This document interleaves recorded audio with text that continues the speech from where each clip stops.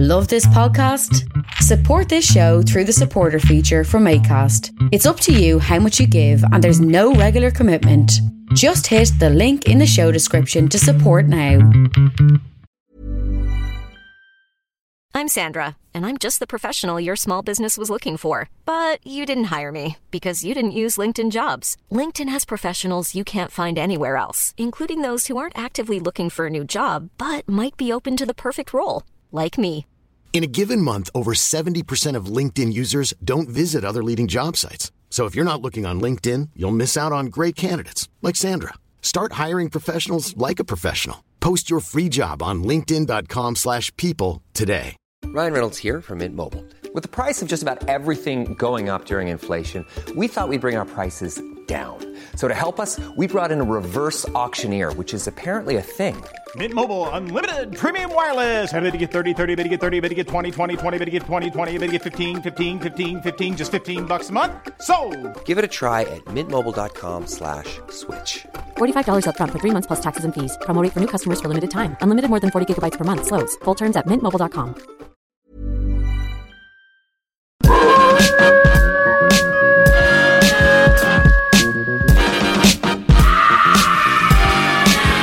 Hello and welcome to the Partly Poltergeist broadcast, the comedy politics podcast that for Halloween really won't change much, as how on earth could things be any more unsettling in politics?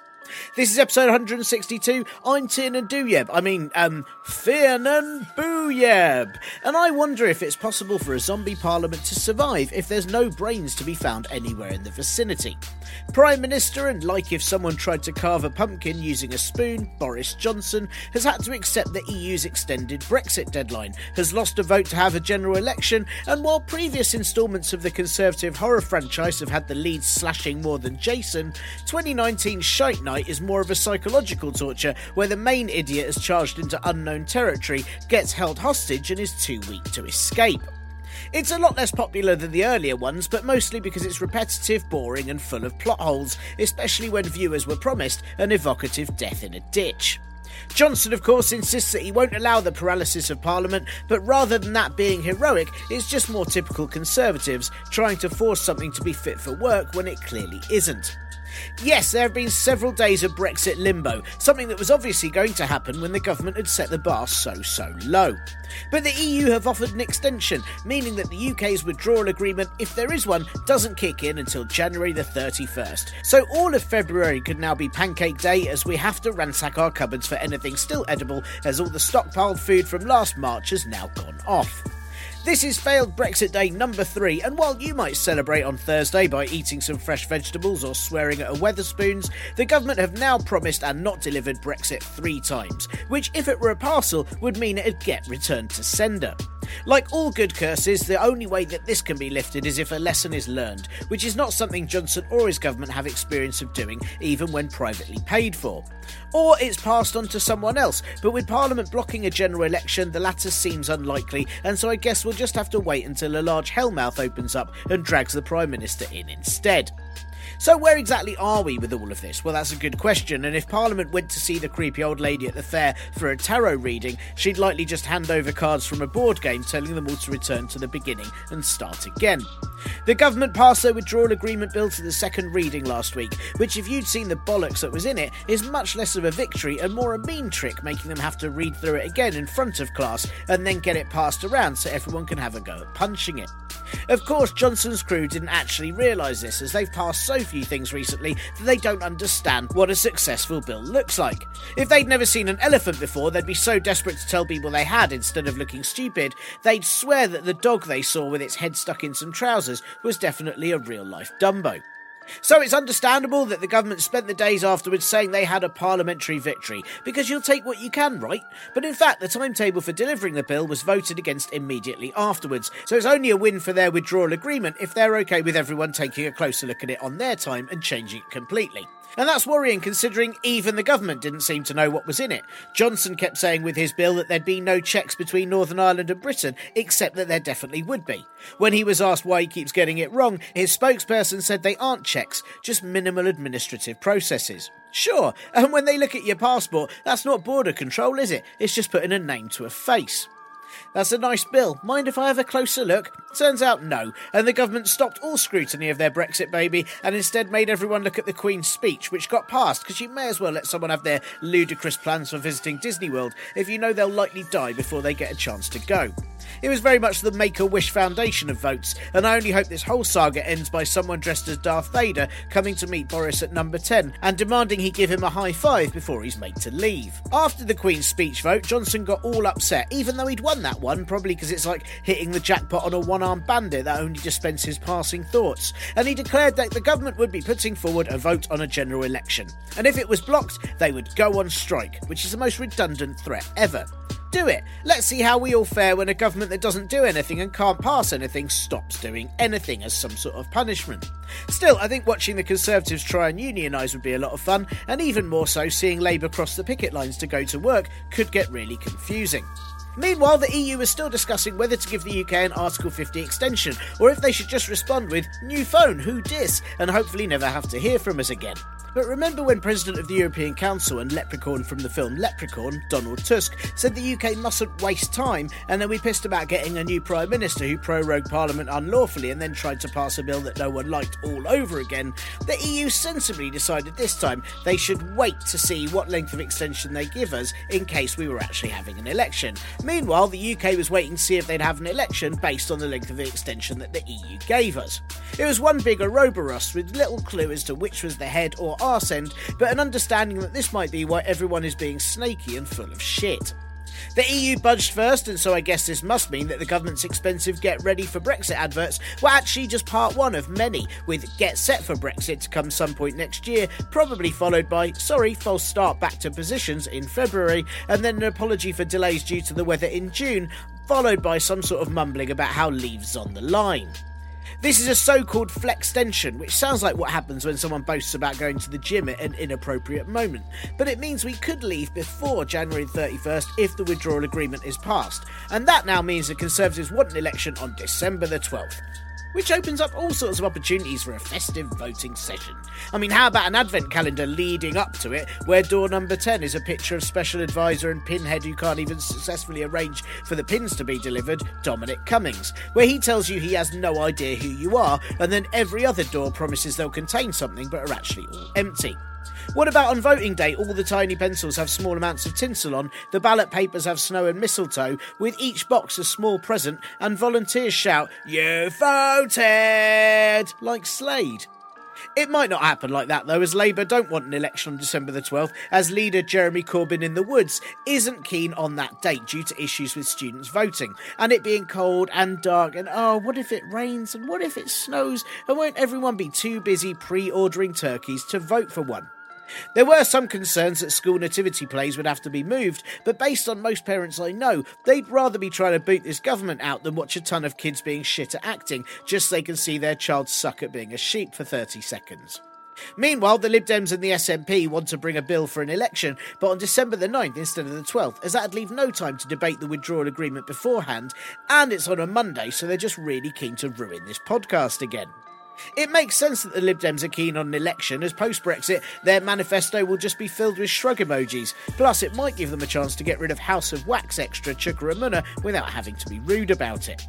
So the government are now saying they'll bring a bill that's identical to the Lib Dems and SNP one, except for it being on a different date, which makes it not really identical. It's like playing spot the difference between a tree and Boris Johnson when they're completely different things. I mean, sure, they're both clearly barking, but only one shows definite promise of leaving. Their Operation Yellowhammer project for no-deal preparation has been cancelled, so that's only £2 billion completely gone to waste. While the production of 50p Brexit coins has also been postponed, which is a shame, as now what are we going to use for tiny ninja stars that render the enemy useless through hysterical mocking laughter? Plus, there's £100 million the government spent on the Get Ready for Brexit campaign that's now had to be paused due to all those false starts.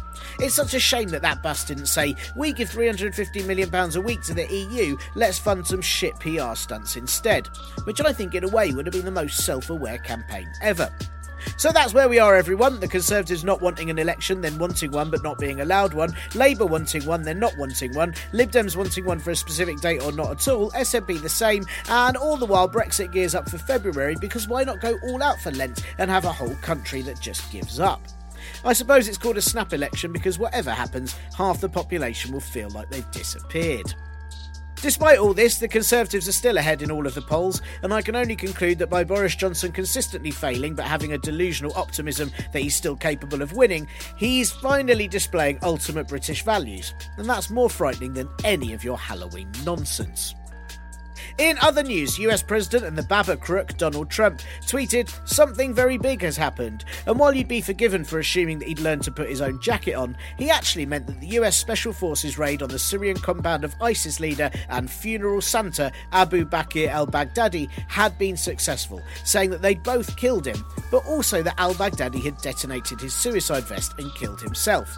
So I'm not sure how that counts as a hit for the US military unless they surrounded him and played him various recordings of Trump's speeches till he couldn't take it anymore and blew himself up.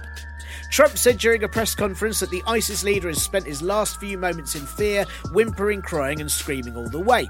But it turns out that the footage he'd have had to witness was just overhead filming with no audio, and that actually he was golfing during the raid itself, so it may be those were just the noises Trump made as they tried to interrupt his game to tell him what had happened. This has now left ISIS without effective leadership, which may well work against Trump, as it could cause Americans to empathise with the terrorist group and feel like they have something in common. The US President has threatened that if the UK don't repatriate ISIS detainees currently held in Syrian camps, that the US will just drop them on the UK so our government can, as he said, have fun capturing them again. Well, more fool him, as what if Chucky could barely attack a beanbag, Marc Francois will no doubt be using all his spare time, thanks to a delayed Brexit, to be wandering up and down the coastline with a pan on his head and a stick that he's found that looks like a gun, so I'm sure we'll all be fine. And lastly, Labour MP and wannabe part of the human centipede, but only if he can sell the other two a washing machine, Keith Vaz, is facing a 6-month suspension from the Commons after expressing a willingness to buy cocaine for male prostitutes. Typical Labour MP, wanting to make sure anaesthetics are available to all and supporting sex workers. If Vaz was clever though, he'd call up Michael Gove to see what line he'd take. Former Scottish Conservative leader and Annie Wilkes tribute act Ruth Davidson has taken a paid job with a lobbying PR firm Tulchin Communications. I mean, of course they'd want her. Davidson's PR skills almost made the Scottish Conservatives not seem like a total joke. Almost. Davidson is urging MSPs who think she's breached parliamentary rules by taking a job while still an MSP herself to refer her to the Standards Commissioner. But we all know she's got standards, or she wouldn't have stood down when Johnson became PM. It's concerning that she can earn an extra £50,000 on top of her usual salary promoting communications while using up time and ignoring her constituents. Then again, maybe what she wants to communicate is that she couldn't give a shit, so she's perhaps more of a traditional Scottish Conservative than she thinks. Greetings, Parpole Brods, and a splendid Samhain to you, if you care about that sort of thing. My favourite thing to do on Halloween is wait till trick-or-treating kids come to the door and then shout out of the window, "Actually, you'll find that older generations have tricked you all, and ultimately there's little point in dressing as monsters when the true monsters are those who are accelerating climate change for profit." And then I'll lob a tangerine in one of their eyes and hide until they go away. Of course, I don't actually do that. What I do is turn off all the lights in our flat and hope no one comes round at all, as the doorbell will wake up our daughter, and she's now even more in need of sleep as the clock's going back means she's up at 4 a.m. Oh God, I'll tell you what's scary. It's how dead I am inside. Is it okay to trick or treat just for coffees at sort of, I don't know, 11 in the morning? Actually, what is genuinely scary is how every week Parliament have decided to have a really big vote on a Monday night. So I think I finished the podcast early and then have to sit around for hours only for them to vote the way I think they're going to, just in case they aren't predictable, and then you get this all rushed through with garbled, slurry me having scoffed a quick dinner before spitting it out over the microphone and into your ears. I'm sorry, but it's their fault. Them MPs who refuse to plan absolutely everything around my specific needs instead of the country's. Arseholes. But yes, apologies for last week's show, which I managed to record incorrectly and then had to re-record really late, and I think ended up with all the music being too loud and my voice extra tired, and it probably sounded a bit like you were being cornered by a boar in a nightclub. I am sorry. Hopefully, this week is all back to normal. Or, because it's Halloween, paranormal. Yeah, just trying to slam those Halloween gags home on the 1 week that I'm allowed to do them. It's what's needed, isn't it? I mean, there's so many good gag opportunities missed at the moment. The Mail on Sunday did a big piece about Jeremy Corbyn falling asleep on a train, which was a usual sort of non-story nonsense from them. But I was totally gutted that they didn't give it the headline, Jeremy Snorbin. I mean, why would you waste that? How can you be imaginative enough to come up with a story when there isn't one, and yet run out of steam before the headline? Bleak. Weird. Anyway, thanks for listening in, whether you're using your own ears or one of the variety you keep in the fridge for snacks, or maybe this is being emitted through the possessed child you keep in the attic. Either way, very grateful for your time sacrifice, and should you enjoy the show, why not give it a little review on Apple Podcasts, Stitcher, Podbean, any of those pod apps, or even just on your own gravestone, maybe a quick RIP followed by the pod link. And if you can donate either a few pounds or an organ to the ko-fi.com/parpolbro site, or the patreon.com/parpolbro, all links in the pod blurb, then it is always appreciated, as I currently need enough caffeine to raise the dead, mainly me. If you can't do any of that because your fingers have left your hand to become their own creepy entities, and you only have an account in a blood bank, then please do spread the word about this show, perhaps like The Ring, where if people don't pass this on, they'll have to bear the curse by themselves, and then who can they talk to about my sick politician descriptions every single week? Yeah. Admin, or maybe for Halloween, badmin? No, that just sounds like half a sport. Admin. No, I'll leave it. Admin, you may or may not have noticed that I didn't plug the live gig on the 29th of October, which should be tomorrow or the day when you hear this, or several days ago, depending on just whenever you do it. And that's because I've sadly had to cancel it. And I'd love to pretend it's because of the ever-changing nature of Brexit, or because I've got some big telly show, but sadly it's because it seemed no one wanted to come. No one booked any tickets, and I completely misjudged the notion that any of you might have wanted to pay to hear yet more crap about Brexit. Clearly not. And to be honest, I don't blame you. I'll have to think about a better time and place to do a live show in the future and try and work something out. Sorry if you're one of a handful of people planning to come, but much like politics right now, if you don't rally enough support, it just doesn't happen. In other things, the kids' politics show I do with Tatton at Simple Politics, aka How Does This Politics Thing Work Then? That's at Dorchester Arts this Saturday, November the 2nd, then Chew Valley Arts next Saturday, November the 9th, and then the Wardrobe Theatre Bristol on November the 10th. Please do come along. And also, I'm going to be supporting Frankie Boyle yet again at the Soho Theatre throughout December. Tickets aren't on sale yet, but do keep checking the Soho Theatre website to grab some when they do. On this week's Spooktacular podcast, yeah, I'm doing it again, aren't I? I'm speaking to Benita Matowska all about the scaring economy. Sorry, I mean the sharing economy. It's actually not spooky at all, it's just rather lovely. Plus, who and how will be the next Freaker of the Commonsters? Sorry, I mean Speaker of the Commons. Oh, this season's so tedious, isn't it?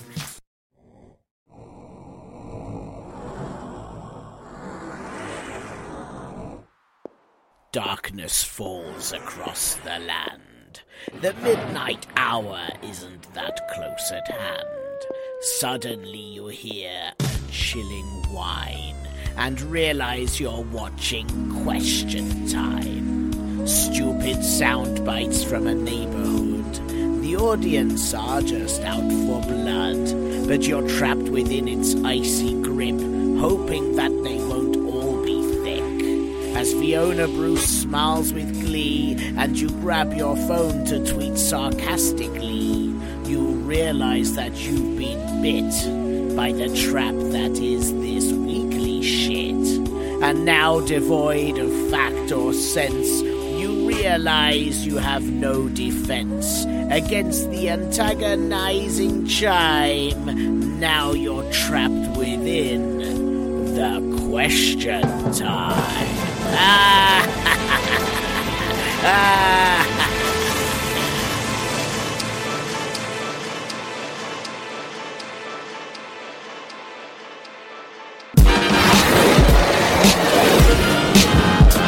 As it's a Halloween special, I thought this week I'd focus on something truly scary.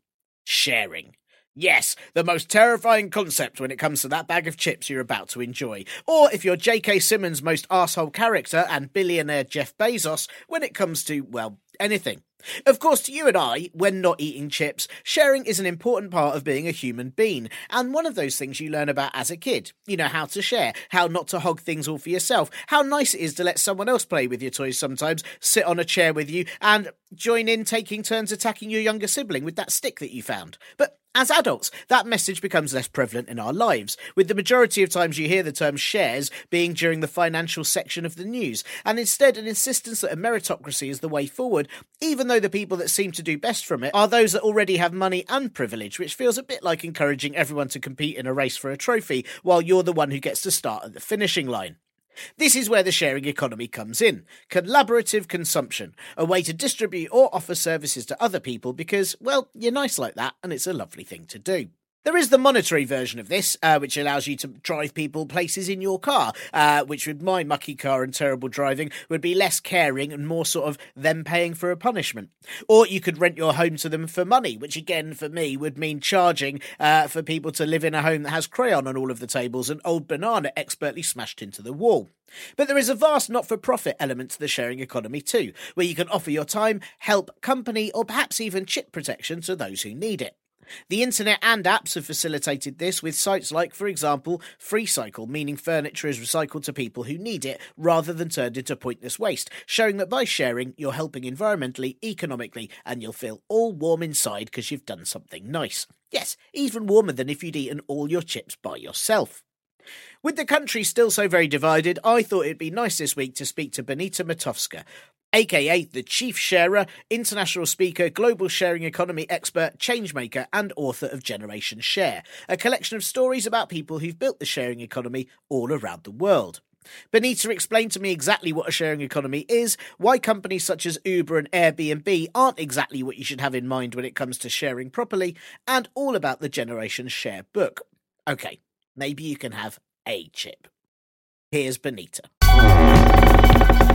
I am very chuffed to have the Chief Sharer with me on this podcast. I thought a good thing, well, for myself and for the listeners, is if you could just explain what a sharing economy is. What does it involve? What examples are there of sharing economies out there? Oh, I always love this question, being the Chief Sharer. So a sharing economy, very simply, is a system to live by. It's where we care for people and planet, and we share available resources in any way that we can. So, you know, we have examples of food sharing. There are organisations like FareShare, and what they do is they divert food that would otherwise go to landfill to people living in food poverty. But you've got websites like Borrow My Doggy, where you can share someone's dog.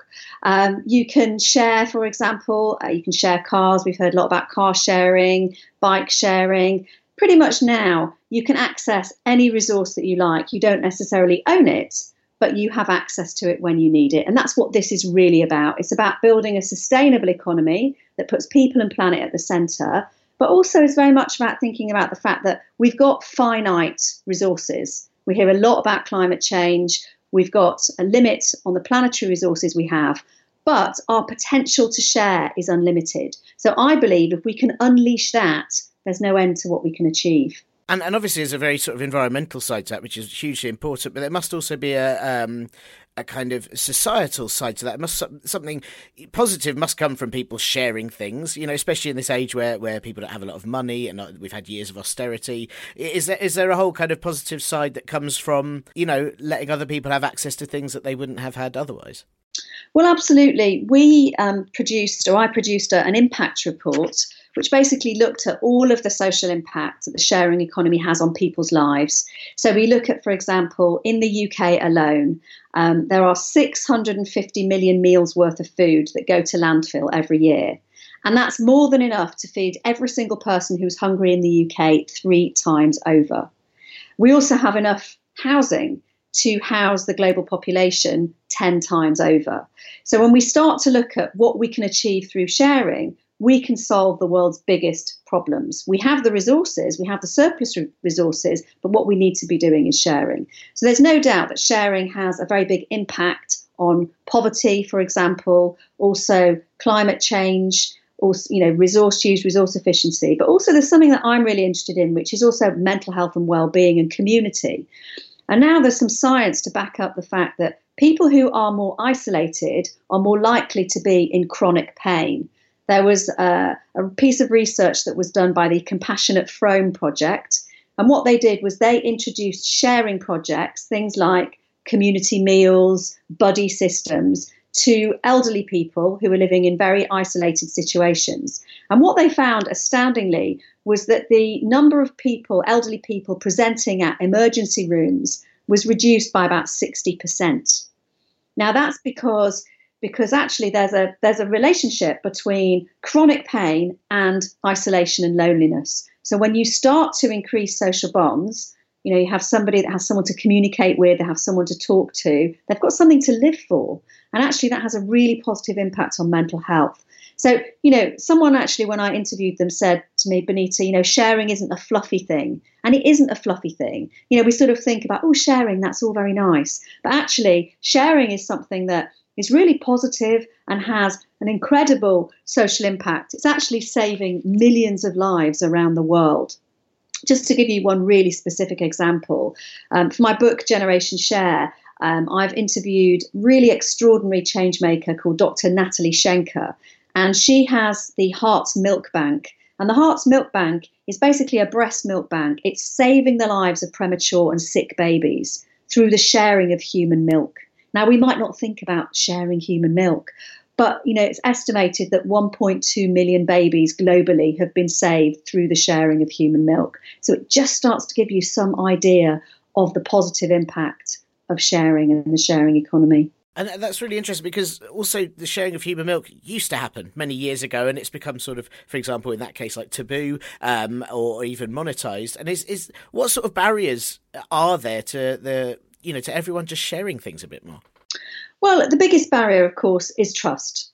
And that's very much because first you trust and then you share. And you're not going to be sharing with someone unless you feel that sense of trust. And that's really important. I believe there's never been a better time to trust, actually, because we have so much technology now. We can find out far more information about anybody than we ever could before. So we have information and research on our side. We've got the tools. We can verify that people are who they say they are. There's all sorts of clever tech that can be used to verify these things. But, we know that trust is a barrier.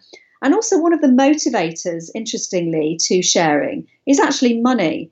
And that's not just about self-interest. But what we know, and wherever this research has been carried out in the world, we have the same results the world over, that the reason that people in the first instance might use one of these sharing platforms is because there's a financial motivation. Either they're going to save money, that could be for their family, that could be in order to be able to feed their children. It could be that they need to save money. It could be that actually it just means they've got extra additional income, additional revenue.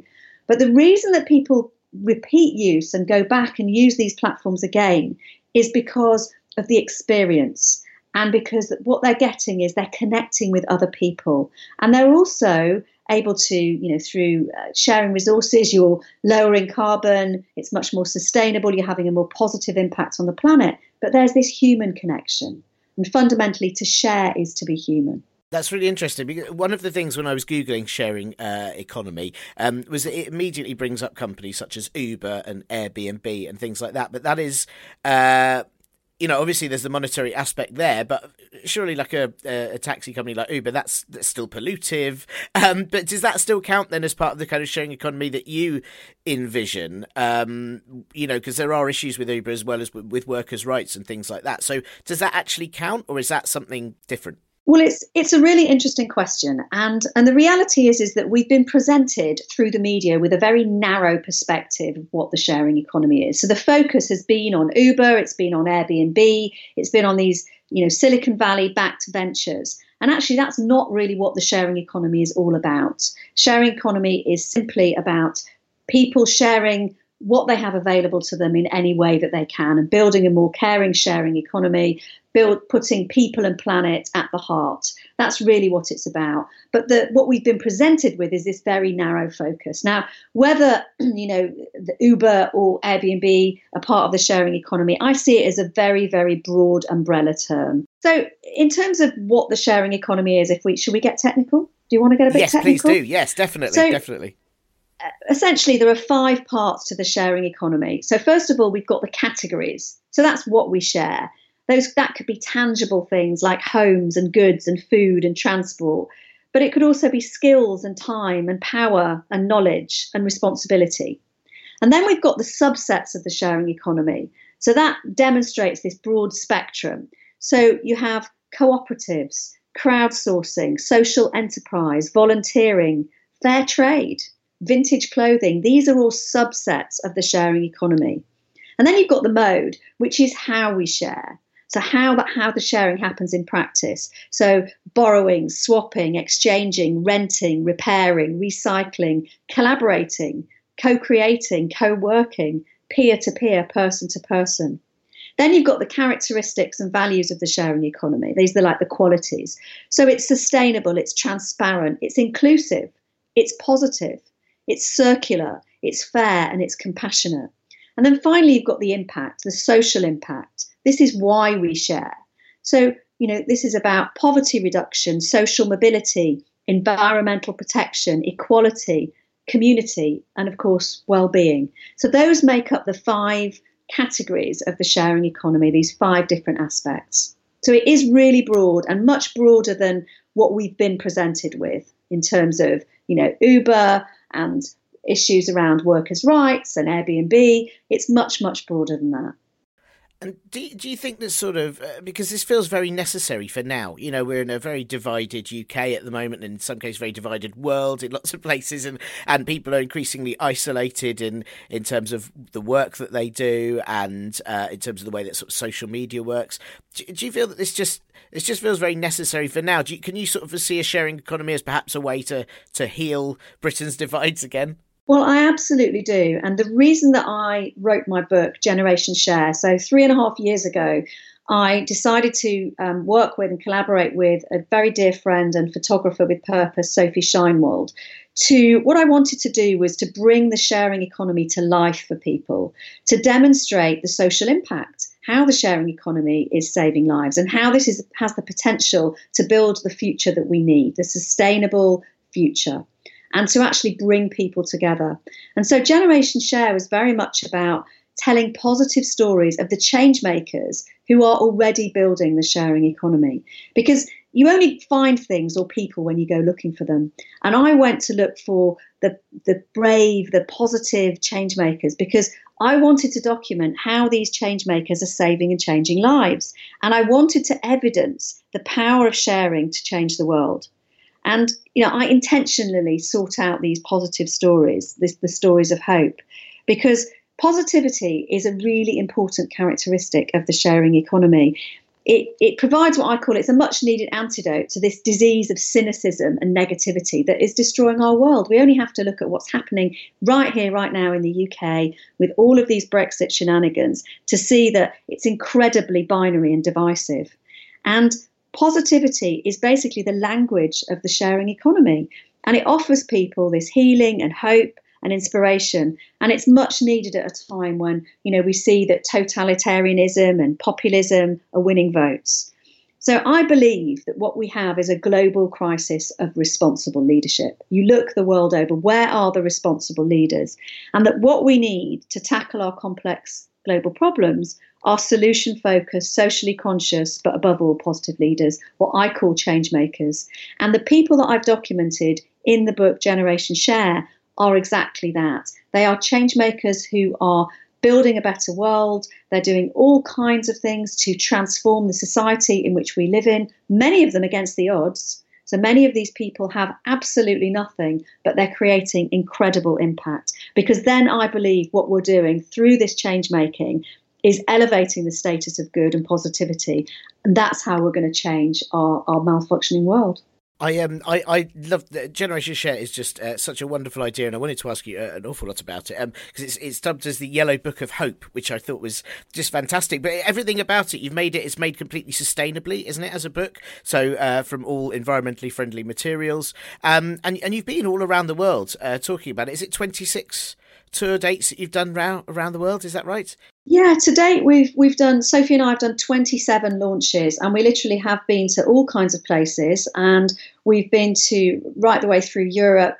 We've been in Amsterdam, we've been to Paris, we've been to Lisbon. We were over in the US a month ago, but on both coasts. And what's really interesting is that wherever we've taken this book, we've had an incredibly positive response. It's been dubbed the Big Yellow Book of Hope. As you rightly say, it's made 100% from waste materials, so it's entirely sustainable. And each copy educates a girl in the slums in Mumbai and plants a tree. It's made with organic ink. Every aspect of it is fair trade. And we worked with an incredible publishers called Policy Press, who were willing to do things differently, because this is not how the publishing industry works at all. And we needed to find a publisher, and they call themselves Publishers with Purpose. They publish books about social change. They're obviously a really good fit for Generation Share, and that's been something that's been really important to us. But this book would not be happening were it not for some of these incredible change makers. And one of the amazing things that happened to me on this journey was Sophie and I ran a crowdfunding campaign to raise the funds initially to go and travel and meet the various different people around the world, these change makers. And I received via LinkedIn a letter from a woman called Arti Naik. And this is what she said. She said, "Dear Bonita, I hope my voice will reach you. My name is Arti Naik. I'm a slum-based young girl change maker. I run Saki for Girls Education, a slum school for girls in Mumbai, India. We share knowledge and the chance of a positive future for girls. I would like to be part of your project because I am Generation Share. I strongly believe that because of you and your initiative, my slum-based girls' voices will reach globally. I hope for the best, Arti Naik." Now, if you consider there's a girl 5,000 miles away living in the slums in Mumbai. She's 5,000 miles away from where I live in Brighton. And she heard about this project and believed that by telling these positive stories, that could actually make an impact on slum-based girls' lives. And really, the point of this book, and my passionate belief, is that in order to change the world, we need to change the narrative. We need to start telling different stories, not focusing on the negative and the divisive and the cynicism, but we need to start focusing on these positive stories of change. Because I've interviewed about 200 people for this book, but for every person that I have interviewed, every change maker in different parts of the world, there are thousands and thousands more stories that I could have told. So it just goes to show that, extraordinary impact. I mean, this girl was living in the slums in Mumbai. She looked around, she realized that, her future was being married by the age of 11 or 12 or sold into prostitution. And she knew she had to find a way out, not just for herself, but for others. And so through making necklaces, earning 9 pence a day, she saved up to educate herself. And now she's educating others. To date, she's educated over 800 girls in the slums in Mumbai. And Arti is one of, I mentioned, 200 people in this book that are incredibly inspiring. Life is full of awesome what-ifs, and some not so much, like unexpected medical costs. That's why United Healthcare provides Health Protector Guard fixed indemnity insurance plans to supplement your primary plan and help manage out-of-pocket costs. Learn more at UH1.com. Many of us have those stubborn pounds that seem impossible to lose, no matter how good we eat or how hard we work out. My solution is PlushCare. PlushCare is a leading telehealth provider with doctors who are there for you day and night to partner with you in your weight loss journey. They can prescribe FDA-approved weight loss medications like Wegovy and Zepbound for those who qualify. Plus, they accept most insurance plans. To get started, visit plushcare.com/weightloss. That's plushcare.com/weightloss. Since 2013, Bombas has donated over 100 million socks, underwear, and T-shirts to those facing homelessness. If we counted those on air, this ad would last over 1,157 days. But if we counted the time it takes to make a donation possible, it would take just a few clicks. Because every time you make a purchase, Bombas donates an item to someone who needs it. Go to bombas.com/ACAST and use code ACAST for 20% off your first purchase. That's bombas.com/ACAST, code ACAST. And we'll be back with Benita in a minute, but first... Order! Order! Star of the Critters franchise, John Bercow, is stepping down as Speaker of the House this week, after 10 years of shouting "Order!" like someone who doesn't understand how at a Nando's you have to go to the till. Bercow's time as the 157th Speaker in the House of Commons has seen him be praised as a hero for upholding parliamentary rules, which is, what he should be doing in his job. That's the whole point of it. While also condemned for being a bully, something that I just can't see him being a bully. It's not as if his entire job is just shouting at people, telling them to shut up. Oh, I see. But what everyone can agree on is that Bercow's distinctive yelling style very much made the role of Speaker his own. But what is the Speaker? What does the job actually entail, apart from telling Chancellor of the Duchy and Annabelle but hit by a truck, Michael Gove, to shut up all of the time? Which, yes, does make the role increasingly appealing. And how will they elect a new Speaker next week? Does it involve a competition where they all have to shout a coconut off its stand the quickest? Do they all go into a room and shout "order" into a spire, and whoever's yell can be heard by the congregation below wins? Well, this week I thought it would be good to explain all, as the changing of the Speaker really isn't a regular occurrence, unless you work at a stingy music venue and insist on buying cheap ones. The Speaker of the House of Commons is basically the chairperson who decides which members of the House get to speak when, gets to choose which amendments to a bill are debated, maintains order when all the MPs get all school playground on each other, and is allowed to punish members when they break the rules, like last year when leader of the SNP in the Commons and the ginger dead man, Ian Blackford, was ejected for refusing to sit down. It's very lucky he remembered his PE kit, or he'd have been in extra trouble. They also have to remember the names and faces of over 600 MPs, which can't be easy, especially when some of them, like Brexit Secretary and that moment on Most Haunted when Yvette Fielding pretends she can hear something, but actually someone just farted, Stephen Barclay, who's factually impossible to remember even when looking directly at him. Even though Bercow was elected as a Conservative MP by his constituency, more fool them, because the role of Speaker is strictly non-partisan and they can't take part in any debates or votes unless it's to break ties. And even then, thanks to Speaker Denison's rule, a constitutional convention since 1867, they should give their deciding vote towards leaving a bill in its existing form, as changes should have to require a majority. Basically, the whole role is that teacher who was ultimately boring at school, despite saying things in a funny way, but then when you left school you realised they were very necessary to stop your whole class becoming just a shit-flinging tea party of chimpanzees at the zoo.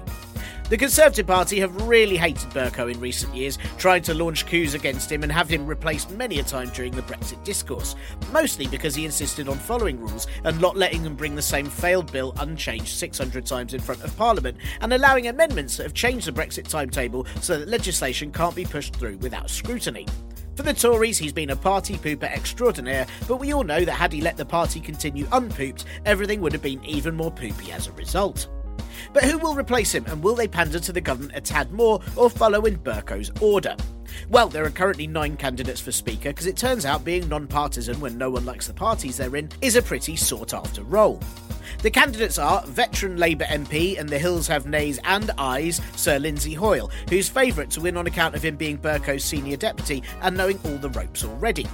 Then there's Labour MP and Darren Aronofsky's mother of the house, Harriet Harman, who's the second favourite of the bookies, and she sees the role as being more about being the servant of Parliament, so maybe she'd just get everyone tea during the longer debates, but has to sleep in a cupboard behind her chair and clean up when everyone's gone.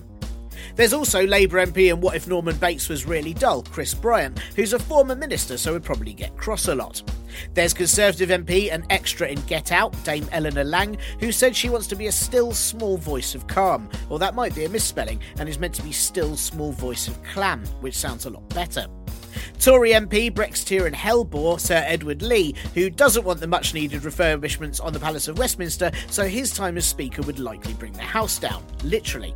Then the last 4, who are so unlikely to get it I can't be bothered to write silly descriptions of them, are Labour's Dame Rosie Winterton, who's currently a Deputy Speaker, Conservative MP Shailesh Vara, who said he wants to send a powerful message to every single child in this country, so I guess he'll interrupt MPs by shouting, "Smoking is bad for you," or something like that. Conservative Sir Henry Bellingham, who wants to bring back traditional Speaker's dress of a wig and gown, because nothing says order than looking like a mime sheep. And Labour's Meg Hillier, who complained all about the singing and shouting in the Commons, so don't invite her to karaoke or she'll cry. On November the 4th, a secret vote will take place in the Commons, chaired by Father of the House and Heap Show Ken Clarke, where each candidate will speak to MPs, and I guess if they can't, that's them eliminated immediately, as what's the point? That's the whole job. MPs will vote and the winner has to have an absolute majority, otherwise I guess it'd get confusing if someone needed to make a deciding vote. If no one gets a majority, then they just get rid of any with less than 5% of the votes and redo until one candidate does. And then Ken Clarke will put the question of that insert name of winner here, do take the chair of this House as Speaker. And if that gets passed as a motion, they get dragged to the chair by fellow MPs, because nothing is more funny than pretending the whole system is oppressive. Bercow chairs his last PMQs this week, then Speaker 158.0 arrives next week, and they could bring servitude, a small clam voice, or maybe an old wig to the Commons. With 9 possibles to choose from, we'll just have to see who MPs decide to, order. And now, back to Benita. I don't want to do any spoilers about the 200 Changemakers because I want people to go out and read the book. But you've spoken to people around the world and you've done these sort of global tour dates. Are there any differences you notice in maybe ways countries approach it? Or is it just all about sort of local areas understanding what they need and then tackling it in their own ways? Well, it's a really good question, because what I wanted to find out with this book, and the big question that I ask at the beginning of this book, are who are Generation Share? Are they young? Are they old? Are they living in urban areas, rural areas? Are they living in particular parts of the country? Is this about culture? Is it about religion? Is it about disability? Is it about gender? I really wanted to understand, what role does wealth play in all of this? And actually what's really interesting is that, Generation Share is a mindset. It's a mindset that we can choose to adopt. And the world over, we have examples from all ages, all genders, people living in urban environments, rural environments, people from different religions, different cultures. Sharing is pan-generational. And, to share is to be human, ultimately. But yes, there are some extraordinary stories. I'll mention a couple of them because there are a few favourites. I have to say, I'm not really meant to have favourites, but unfortunately, that's the way it goes. But don't tell anyone, right? But there's an amazing story of someone called Cohen van der Steeg. And Cohen van der Steeg woke up in an intensive care unit after following a horrific bike accident. And he had an acquired brain injury, and it was pretty much, looked like he had no chance of a future. But as he was starting to recuperate, the doctors said, well, one of the things that would help his brain recuperate was to go for walks in the woods. And he had this, be out in nature. And he thought to himself, well, physically, I could help other people. I could walk someone's dog who's got a broken hip. But how do I find that person? And he basically created this platform called We Helpen. And what We Helpen does is connects people who can offer help to people who need it. Because his philosophy is, at some point in our lives, we all need help, and we all have the ability to help others. And that's what this platform is all about. And we have an amazing story of a woman called Mrs. Koch, an elderly woman who was living alone. Her daughter had a daughter with special needs and couldn't live close to her mother. And there was a volunteer called Tineke who was very isolated. Her kids had grown up and she was feeling quite lonely and wanted to be valued and connected. And she started visiting Mrs. Koch and enabled Mrs. Koch to stay in her own home longer. And because Mrs. Koch then had company, her daughter felt her mother was much safer. And you see this is a kind of win-win situation for everybody involved. So there's all kinds of positive aspects of sharing, whether that's a community benefit, whether that's just sitting and sharing a smile and having a cup of tea with somebody, or whether that really is saving a life. Lots and lots of benefits. We've got stories. There's a woman in Greece called Dr. Olga Kassidou, who set up a network of free clinics in abandoned spaces for people who could not afford access to healthcare, because the Greek government, in their wisdom about 3 years ago, introduced a law that if you've been unemployed for over a year, you no longer had access to free healthcare. Go figure. And for this group of doctors, it's completely ridiculous. This group of doctors, they said, well, as doctors, we have a moral responsibility to heal people who need to be healed. And that's what they did. But what was interesting was the fact that these became community spaces. And they brought food into these spaces. They set up community kitchens and clothes. They had clothing drives. And so actually people were starting to connect with a wider community. And obviously lots of refugees who, had been fleeing persecution were actually able to not only get medical attention, but they were also able to find and connect with other people in their community. So there's so many different examples. There's an example of something called the Benches Collective. And literally, this is an idea that you put a bench outside your home or, in a park, in a public space. And this idea that people can come and gather around and, some of them are clothes swaps or, just come and have a cup of coffee, a conversation. But this idea of using public space to bring people together and connect people in communities. That's really what it's all about. That's all very inspiring. And I mean, just hearing about other people doing things like that immediately makes me think, I should really do something. Do you find that it has that effect on people? Definitely. And one of the things that we've been finding from doing this world tour for Generation Share is that it inspires people to do something. And I guess that's the point, really. It's like we can all do something. We all have this infinite capacity to share. It's something that everybody can do. Everybody comes into this world with skills, with gifts, with talents. There's something that everybody can contribute. And that's what's brilliant about sharing. It's a great leveler. Everybody can do it. This is not some kind of meritocracy. Everybody can share. And, it's very much, even if it's as simple as when you get up, smiling at somebody. Sharing a smile, sharing a cup of tea, simple things actually go a really long way and make a big difference. Yeah, absolutely. It's very interesting because currently, as I go on about far too much on this podcast, I'm currently touring a children's show about politics. And that's one of the messages we give children is that, that sort of corny phrase of be the change you want to see. But we say that to children. We say, if you want to if you want a happier world, then you start by smiling at people and being positive. And we don't think to say it to adults, anywhere near as much. Well, it's very true. And actually, in the book, we've got a laughter sharer, Natasha Wood, who's based up in Nottingham. She's absolutely hilarious. And what she does is she's all about sharing laughter. You're a comedian, a political comedian, and obviously that's something that strikes a chord with you. But that's what Natasha does. And she believes laughter, it's proven, is with the old adage, laughter is the best medicine. And actually, particularly when we're in a time of political chaos, actually being able to see the humorous side of things, but also the benefits of laughter, looking at the positives in the world, looking at the funny side of things, being able to see humour, even in tragedy, is incredibly important. It's what helps people to survive. It's what gives them hope. And it's really what will help us to build this caring, sharing economy. Well, you've immediately made me feel like I've had a more worthwhile day, so that's great. I'm glad I spoke to you. What do you want to happen next to grow the sharing economy? Obviously, you're going around spreading the word, and you've got your wonderful book. But what do you kind of hope to see in society, or what do the next steps need to be to kind of increase this happening? Well, I think it's about thinking about when you get up on a morning, what can you share? Really taking it down to that, what can I do? What can I contribute? How can I share? There are so many different ways in which people can do this now. There's an app, for example, called Olio, where you can share food that you don't need, that you might have in your fridge that, is perfectly good food, but, you're not going to eat it. You can share that with someone through this app. It's a free download, really easy to do. They're tackling food waste. There are all kinds of platforms. There's a fantastic platform called Beam, which is crowdfunding for homeless people, for training and employment.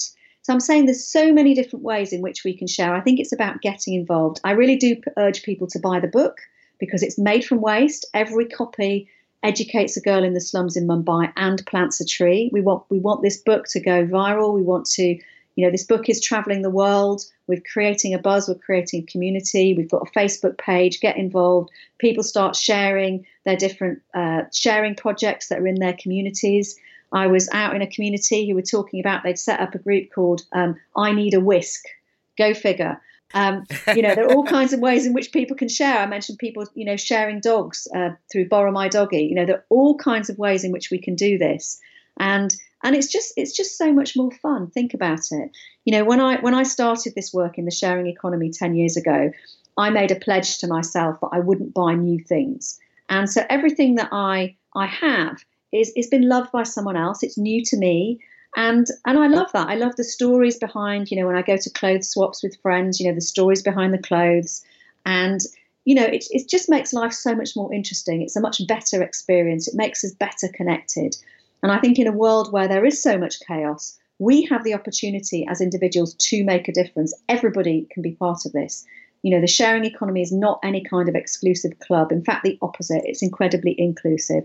So I think the change that I would like to see are those businesses that are taking, you know, advantage of the sharing economy in financial respects, actually thinking about what's the social impact that they can create. That's the sharing economy that I want to see. And for individuals, it's, you know, there are all kinds of things happening. You know, find out about your local clothes swap, you know, share food through these different apps that I've mentioned. You can help, you know, homeless people through, you know, apps like Beam. There are all kinds of ways in which you can do this. I run a charity called The People Who Share. We are all about helping to unleash everyone's sharing potential, and we're all about social impact. We're about creating huge public benefit to enable people to be able to access the goods that they need for the lives that they need to lead. We have the potential to end world hunger through food sharing. We have a third of food globally is wasted. 1.3 billion tons of food is wasted every single year worldwide. And you just think if that food is diverted to people who need it, it's perfectly good food that gets wasted. There's nothing wrong with that food. It's good quality food, and it just gets thrown away for all kinds of spurious reasons. And that's what we need to start doing. We need to, all the surplus that we have in the world can help us build this sustainable, happy, healthy economy. And also, as you mentioned several times, so that it's so easy to do, that the fact that you can get apps that do it, especially sort of people of a certain age or people of a certain sort of technological ability, it's a few thumb clicks to do these things, which makes it sound so accessible and so easy to get on board with. I wanted to just ask as a last question, which is something that I ask all these guests, all the guests that we have on this show, is that apart from yourself and Generation Share and the People Who Share, all of which listeners need to check out and buy, who else would you recommend that listeners look up on the subject of sharing economy? Who do you go to for information? Who are the people that you like to read the views of on sort of even on alternative progressive ways? Who do you go to?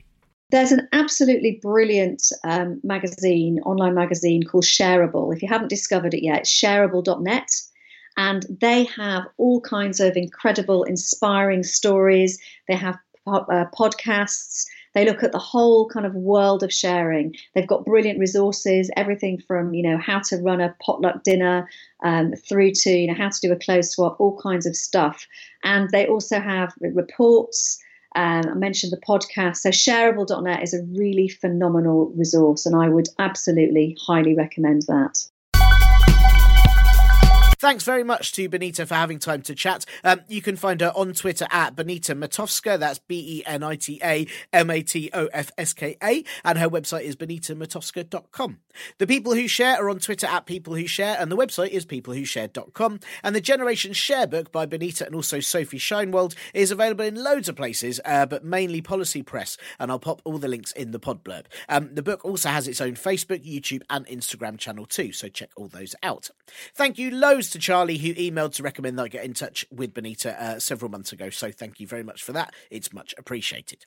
Who else shall I interview? What subject shall I talk to someone about? Shall I just do a Ouija board and see how many times it tells me nothing? Or worse, conjures up the ghost of Margaret Thatcher and then have to spend hours arguing about how if you don't follow the crowd and you let the crowd follow you, all that will happen is loads of people will be really angry that I've lost them instead of finding the emergency fire meeting point.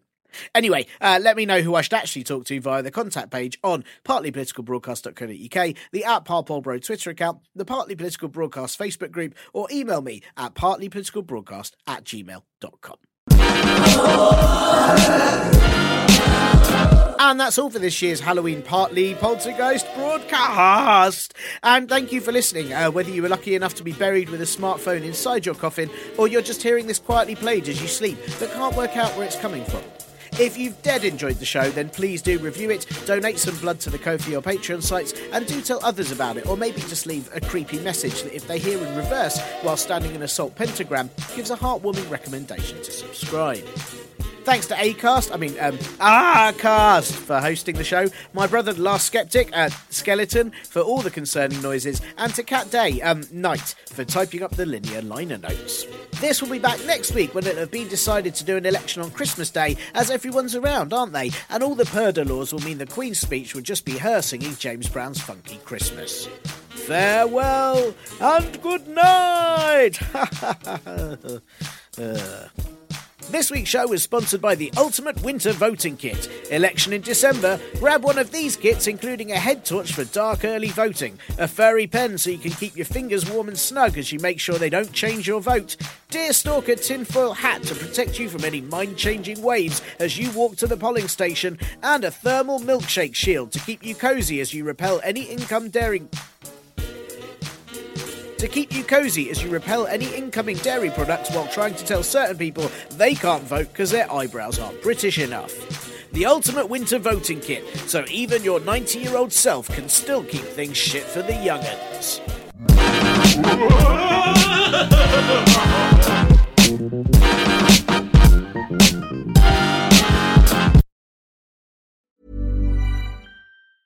Even when we're on a budget, we still deserve nice things. Quince is a place to scoop up stunning high-end goods for 50 to 80% less than similar brands. They have buttery soft cashmere sweaters starting at $50, luxurious Italian leather bags, and so much more. Plus, Quince only works with factories that use safe, ethical, and responsible manufacturing. Get the high-end goods you'll love without the high price tag with Quince. Go to quince.com/style for free shipping and 365-day returns. When you need mealtime inspiration, it's worth shopping Kroger, where you'll find over 30,000 mouth-watering choices that excite your inner foodie. And no matter what tasty choice you make, you'll enjoy our everyday low prices, plus extra ways to save, like digital coupons worth over $600 each week. You can also save up to $1 off per gallon at the pump with fuel points. More savings and more inspiring flavors make shopping Kroger worth it every time. Kroger, fresh for everyone. Fuel restrictions apply.